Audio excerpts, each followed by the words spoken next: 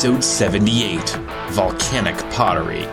I'm Assistant Curator Merle Riedel, and you're listening to an April 8th, 2009 podcast from the Kansas Historical Society. In this podcast, museum staff reveal the story behind the story about artifacts featured on the Cool Things section of our website, kshs.org.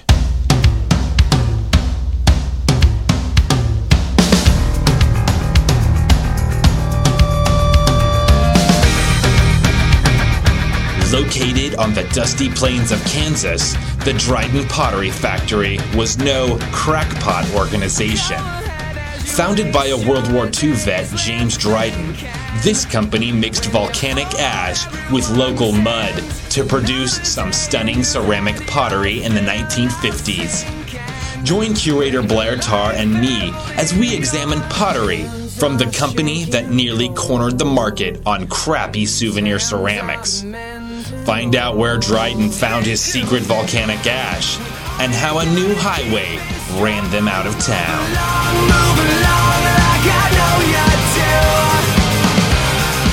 Then, we want you to be our friend.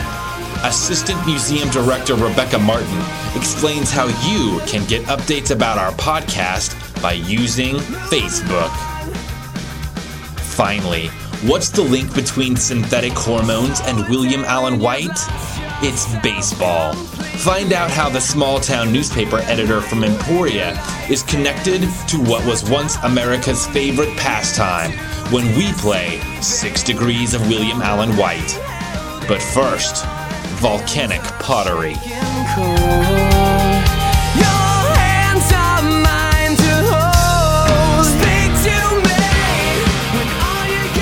Good morning, Blair. Good morning. Today we are going to discuss several pieces of pottery that were manufactured by Dryden Pottery in Ellsworth, Kansas. In particular, some of the pieces that we're looking at in our collection, there's a tall yellow pitcher and a small pink decanter. For a while, Dryden Pottery was manufactured in Kansas. What does Dryden Pottery typically look like, and could you pick it out of a lineup if you had to? I could probably pick it up if I literally did pick it up, actually. Does it have any specific characteristics? There is one thing that's very obvious if you look at the bottom of each piece, and that is that whereas glaze is not finished, it's a light brown. That differs from the Arkansas pieces that were later, which are more white than light brown, and that has to do with the clay and ash that they used out at Ellsworth. The company was named after James Dryden. Who was James Dryden? No, he's a native Kansan. He was born in Inglewood, and by the time he was 10, his family had moved up to Ellsworth, where his father ran a hardware store. Just to clarify, he was born in Inglewood, which is like southwest Kansas, not far from Liberal. And yes, I hope you're right about that. I think that sounds familiar. And Ellsworth is kind of central Kansas. Yes, a little bit west of Salina. Yeah. Like a lot of people in his generation, he served in World War II and afterwards came back and was looking about for something that he could make him a living at. Was he more of a businessman or was he an artist? That's kind of a good question. I'm not sure what the answer to that really is, actually. He's probably a little bit of both because he does seem to have some good business instincts about him, but he's also a bit of an artist, too. In fact, he's always, as I recall, he was doing sketches when he was a kid, and that sort of helped him later on get into school. Dryden was a World War II vet, like you said, and like many World War II vets, the GI Bill drastically changed his life. What was the GI Bill, and what did it do for Dryden? The GI Bill essentially gave returning veterans from World War II, and actually it still helps returning veterans today, although the legislation has changed a bit. It helped him get an education, and it also helped provide a few loans that could help him get his business started as well. When he came back from World War II, I can't remember where he went offhand, but I know he went to a few art schools to get additional training. And after he had that additional training, he did get a small loan that he used to help get his business started in Ellsworth. Though Dryden did produce some rather high-end designs, like the Grecian urn or the pitcher that we're looking at. What does a Grecian urn, by the way? I don't know. Not a whole lot. It's pretty clever. They're primarily known for a different type of pottery. What type of pottery did Dryden dominate? There's a lot of souvenir items that he made, which is sort of extended from his high-end pottery. So because you could get the name of your tourist attraction placed on that, or else the town you were from. Right. So you could have Carrie Nation Home and Medicine Lodge, or the Eisenhower Library in Abilene, or just have towns like Salino put into the side of the piece. Sometimes the little piece relates to what's on it. Like you might have a boot for like Abilene, which is a cow town, or Dodge City and Boot Hill. Yeah. Other times it really has nothing to do. It's just a salt shaker that says election 52. Yeah, it's you get a nice collection of things there, and it's the sort of thing that sold pretty well in the 50s actually. Where would you buy these kind of little kitschy ashtrays or salt and pepper shakers? Well, aside from tourist attractions, I assume that he did sell to some of the five and dime stores that were still around in local communities, and actually he sold to various organizations too, because if you belong to the Masons or some fraternal organizations, they made pieces for them, as well as businesses that were used as advertising pieces. At his shop in Ellsworth, what kind of shop or facilities was he working in? I know there was mention of a former Air Force base or an Army base that he worked out of. He had a building that was moved in from the old Walker Army Airfield out at Hayes or in Victoria, closer to Victoria. I forget what the building was used for at the Air Force. I think it was like barracks or something. Yeah, I think you're right, because it was, as he said, it was cheap. It cost him a few $100s to buy and then to move it in, and it gave him a little bit more workspace than he would have had otherwise. And he was a pretty decent source of employment for the community, right? He was. He did help out quite a bit. And for people who were passing through Ellsworth on US 40, a lot of people did stop and buy the pottery there at his business. But this also gets back to why he was also a pretty good businessman, because I think he could see that Ellsworth was not exactly the place where he was going to be able to make profits in the long run. Mm-hmm. Because he starts his business in the mid-40s. After World War II, he leaves, I think it's 1955, for Arkansas. And part of this is that he just wants to go someplace where there's more of a tourist trade. And he goes to Hot Springs, I believe it is, down in Arkansas. And that's kind of related to construction of Interstate 70, right? It is. Named after another World War II vet, Eisenhower. Yes. I'm not quite sure how much this plays into it, but I-70 would have passed up Ellsworth, as it does today, of course, by about 10 miles to the north. So Ellsworth probably doesn't get the same traffic it did on US 40, and this was really getting going to cut into Dryden's business to some extent. This collection came to the museum in 2008. Who was the donor, and did they have any idea what they had? Yeah, I think they had a pretty good idea what they had. It was a couple, actually, named G.L. Dibwad and Joy Bliss. And they've actually written the book on Dryden pottery. So, literally? Yes. They're kind of the resident experts on this type of pottery. They were able to interview a number of the employees out at Ellsworth and also down in Arkansas. In fact, they were able to talk to Mr. Dryden before he passed away a few years ago. So they really have done the work that's probably definitive as far as Dryden pottery goes. So just to be clear, he started out in Ellsworth, and at a certain point he did move to Hot Springs, Arkansas. And you had mentioned that you can identify Dryden pottery by what it looks like. And that's because of the ingredients that were going into it. What was it about Ellsworth that made things look different? Well, there's two things. It was the kind of clay that was out there as well, which was very good for pottery. It was a little, I forget what the word is exactly. Muddy, yes. It's slippery. It didn't quite gel as well, but it did when they added some volcanic ash that could be found out in that area, too. Ah, yes. The secret volcanic ash ingredient. And this plays into the move to Hot Springs, too, because you have the right clay down there as well. You doesn't have to worry. But, yeah, you have the right clay and volcanic ash that works very well, and that's why you have that light brown underneath on the bottom of the Kansas pieces that isn't there for the Arkansas pieces. So did they continue? I mean, did they continue to produce pottery of the same style in Hot Springs, Arkansas? Are they still producing today? They are still producing today. They're still active, even though Mr. Dryden is no longer with us. A lot of the pieces, including the Grecian urn, that's one that they've continued to make through the years.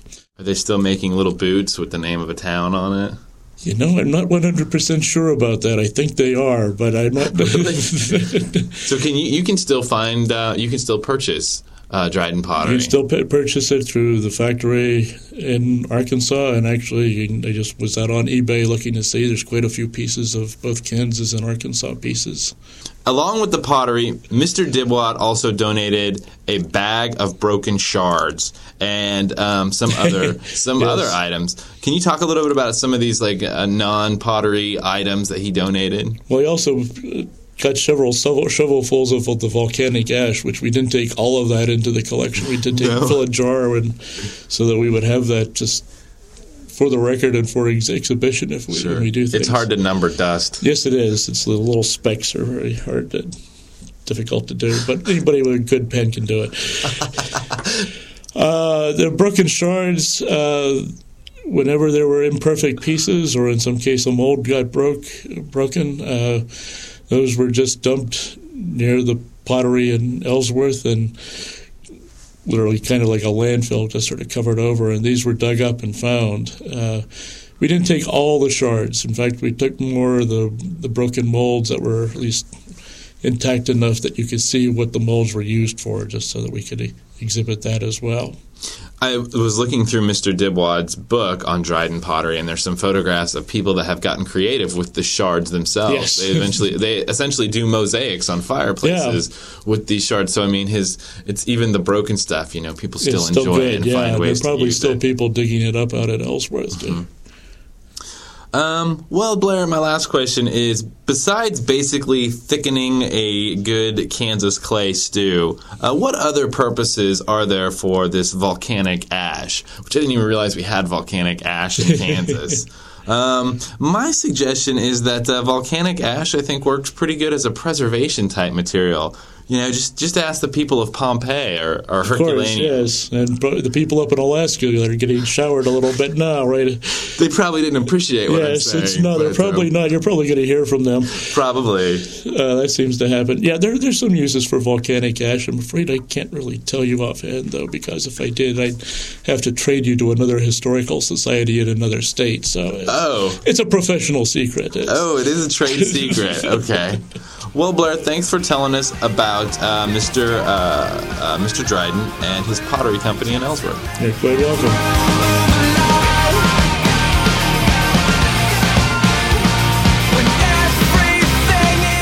If you would like to see images of the Dryden volcanic pottery, just go to our website, kshs.org, and click on Podcast. For many, Facebook and other social networking sites are redefining how we interact with each other. The Kansas Museum of History wants to be a part of that interaction. Assistant Museum Director Rebecca Martin tells us about the museum's presence on Facebook. It's not just for weirdos and high schoolers anymore. What is Facebook, and when did it first begin? Well, it's a social networking site, and it first began in, it was developed in the early years of this century, but it really first got published in 2004. And it was developed by some guys at Harvard University, and it was a way of networking online with fellow students, which is basically what a networking site is, a social networking site is about. It's online, and it's a way of interacting with other people, but only in the virtual world. What does the Kansas Historical Society, do we have a Facebook account? We do, and it's called the Kansas Historical Society FAN. so FAN. And we just started this not too long ago, and we're looking into ways of delving more deeply into social networking with people who are our fans or our Facebook friends. And we're kind of exploring all sorts of different ideas about how to do it. In the past, we've been a little passive about it, but we want to get a little more active, like many people are using Facebook now.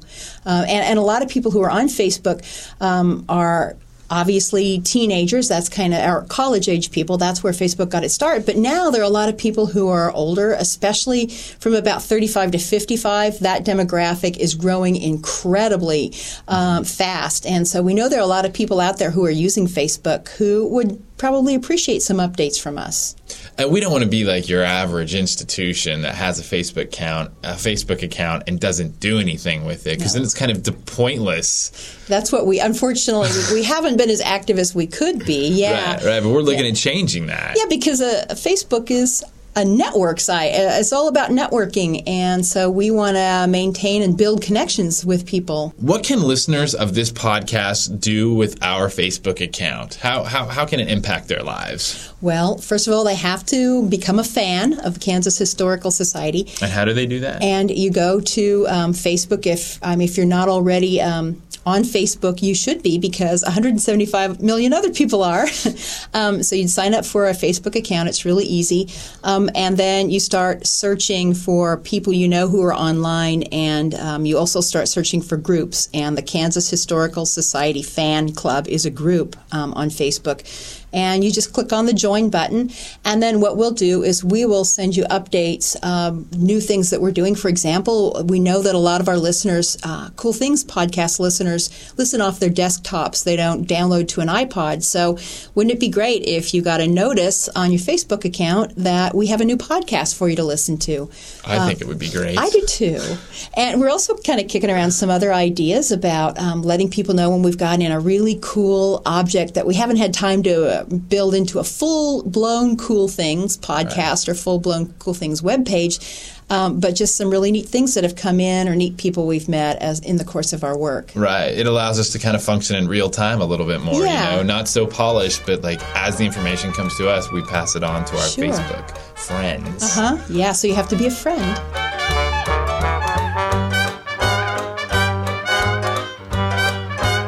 And now it's time for another round of 6 Degrees of William Allen White. Joining me today is Assistant Registrar Nikayla Zimmerman. Hello. And Curator Laurel Fritsch. Hi. This week, we commemorate the opening of baseball season by taking a swing at connecting William Allen White to Hank Aaron. An early African-American playing in the Major League Baseball and a longtime holder of the home run record. So we'll start out with a little general background.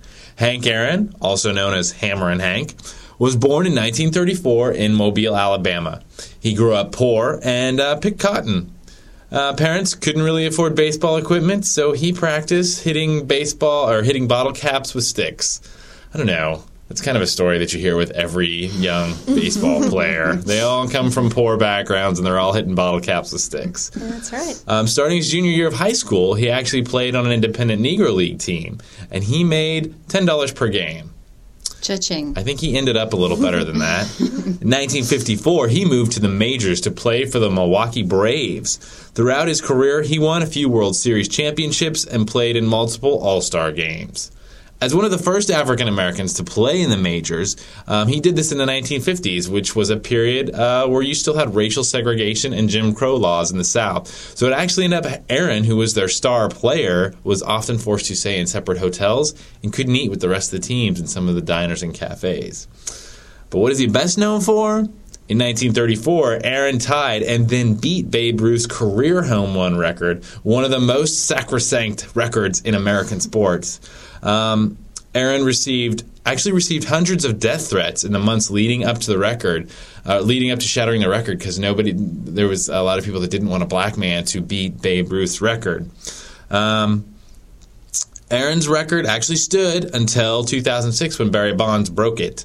And according to many, Bonds' claim to the record is invalid due to his alleged dependency on performance-enhancing drugs. I say he cheated. So it could still be up in the air. Yeah. So, what does this all have to do with the newspaper editor from Emporia, Kansas? Good question. Good question. And Laurel, I believe you can answer that. That's right. Well, William Allen White knew someone named Robert La Follette. And Robert La Follette was a very famous progressive Wisconsin governor.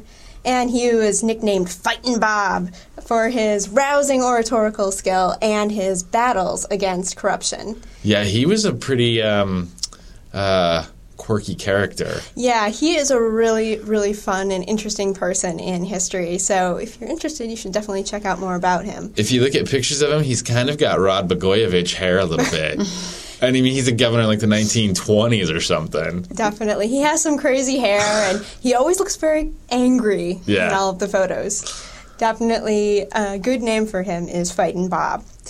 Well, Robert's grandson, Bronson La Follette, he ended up receiving a Bachelor of Arts degree in political science from UW-Madison, and he received that degree in 1958.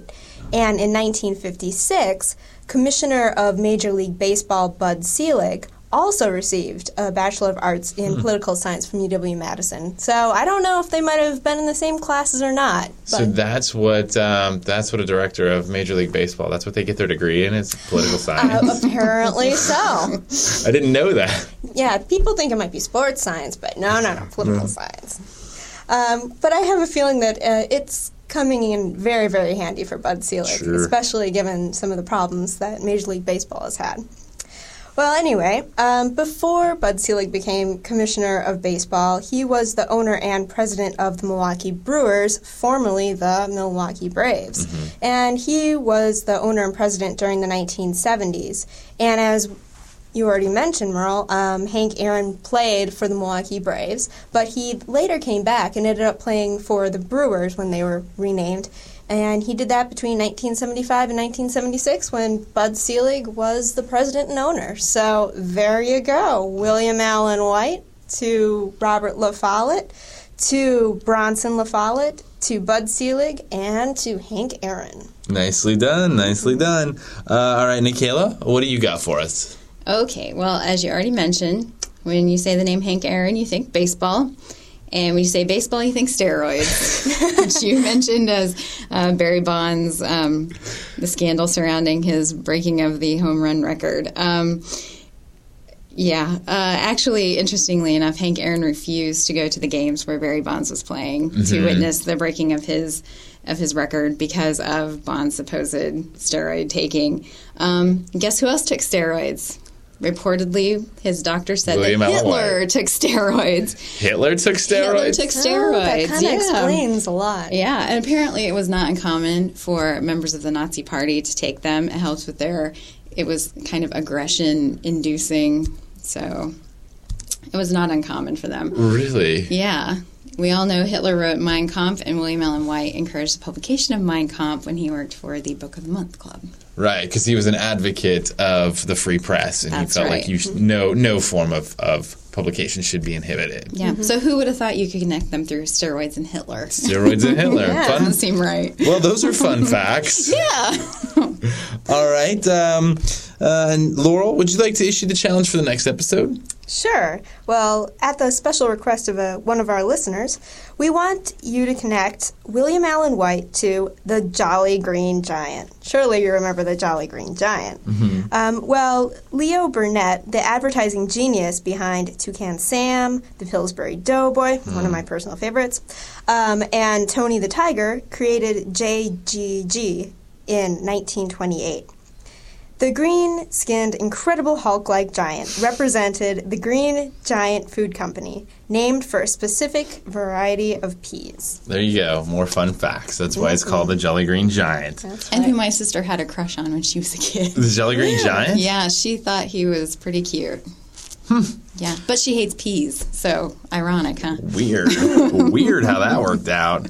So if you think you can connect William Allen White to a giant dressed with an inappropriately short leafy toga, just send your solution to podcast@kshs.org. That is podcast with an S.